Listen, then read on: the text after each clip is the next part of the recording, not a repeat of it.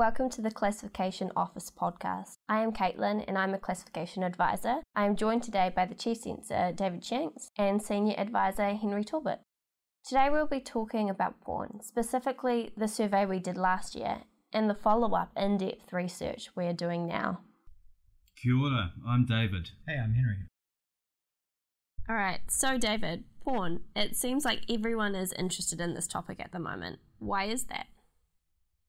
Look, I think it's really becoming obvious to everyone that porn is just a fact of life for young New Zealanders. And we're seeing that it's also a big concern for parents and educators and frontline services. When I talk at conferences or if I engage with community groups, I'm usually going to be asked about pornography.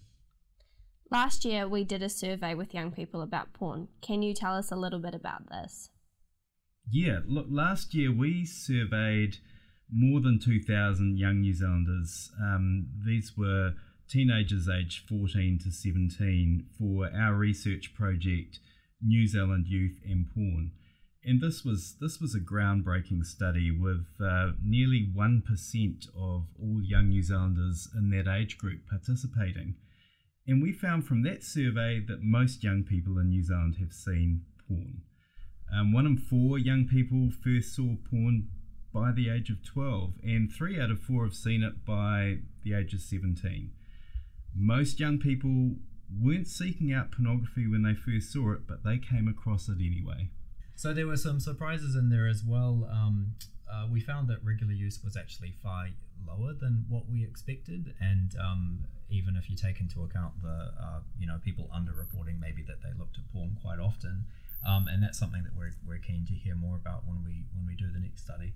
We also found that girls and boys were looking at porn for a lot of the same reasons, so that it was a bit more of a complex picture than you sometimes hear about, I guess. Henry, you currently are the lead on stage 2 of the porn research. What is the second stage? So the survey answered a lot of questions about young people's experience with porn, but it also raised a lot of questions as well. So those are really nuanced ones. They're ones that you can't do so well in a survey, and they can only really be answered with those in-depth interviews that we've gone with. It was also a really good chance to get feedback from demographic groups that weren't, they're not as well represented in the survey format. So Māori, Pacifica, Rainbow community, etc. And something that really struck me was that most of the young people we were talking to felt that porn could influence people's behaviour and attitudes. And that's something we'd seen expressed in research or commentators in this area, but it was really interesting to see young people reflect that. And generally, young people were telling us that they thought that the influence could be a negative one, and commonly they would talk about the risk that porn might promote false expectations or unhealthy views about sex and relationships. Some teens also told us that they thought that porn had some positive influences as well. A lot of young people talked about how they used porn as a way of learning about sex, and some told us that porn was the primary way that they learned about sex. Porn is such a controversial topic, and everyone seems to have an opinion. What are both of your thoughts on this? Look, just about anyone that you talk to, most or if not all experts with any credibility will tell you that porn is a terrible resource for learning about sex and what sex is, and I agree with that. But the fact is, teenagers are teenagers, and naturally they're curious about sex, and the reality is we're giving them devices like smartphones at younger and younger ages, and that obviously means that porn can be only a couple of clicks away at any time. So children and young people now have access to what has traditionally been limited to an adult product, and I don't think anyone right now fully understands what the implications this might have on their relationships and behaviours. Yeah, you're right, Caitlin. People definitely do tend to have an opinion on this subject, and they tend to have pretty strong opinions about it often as well. Often the loudest voices can be pretty polarizing and simplistic, and the kinds of messages that young people are getting. And we know from the research we've done, and also the information we're getting in from our current stage of research, that kind of way of talking about it can be a bit off-putting for young people. So we're really focused on breaking through that noise and focusing on young people's lived experience in order to deal with those issues that are coming up. Talking about porn with young people seems like every parent and child's nightmare. How did you manage to get so many young people to get involved?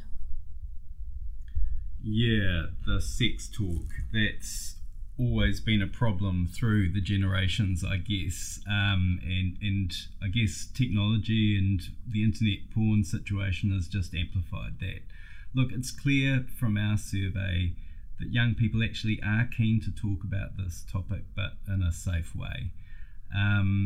They can be conflicted about porn and how it makes them feel and their use of it. And interestingly, most of them feel that there should be some limits on the access that children and young people do have to porn. Yeah, we've found that young people have been really keen to talk about this if they're given a chance, and we have been all about giving them a chance in the last few years. The problem is we've found is that adults either are not talking about it at all, which is a very common thing, or when they are talking about it, they're maybe having quite one-way conversations that aren't particularly helpful to the young people. I guess I'd add, as a parent, parents do need help in this space. So, we're thinking about how we can give parents tools and opportunities to broach this topic in a non-threatening way, in a way that works for parents and for their kids.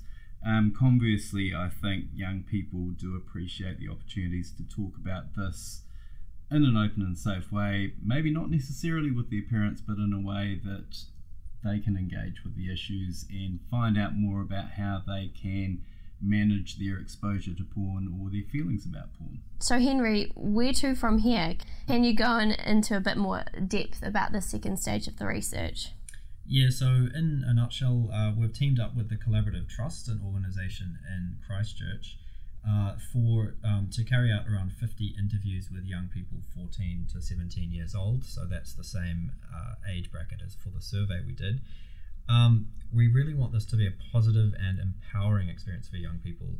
And so this is why we've teamed up with the Collaborative Trust, which is entirely youth focused and development focused.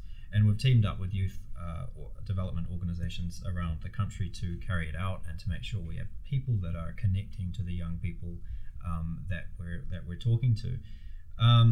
So in addition to hearing about young people's diverse experiences and views about porn, we're focused on what young people want in terms of education and support. So it's a very practical focus ultimately. So thanks for joining me today. It is pretty clear that porn is a topic of interest and people are actually wanting more concrete resources and facts about it, especially concerning young people and children in New Zealand. Thanks, Caitlin.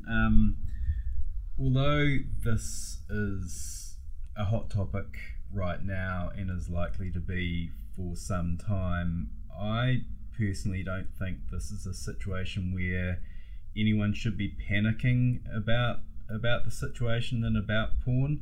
Panic never really got anyone anywhere, but we don't think this is something that should be ignored and looked away from as it has been for some time.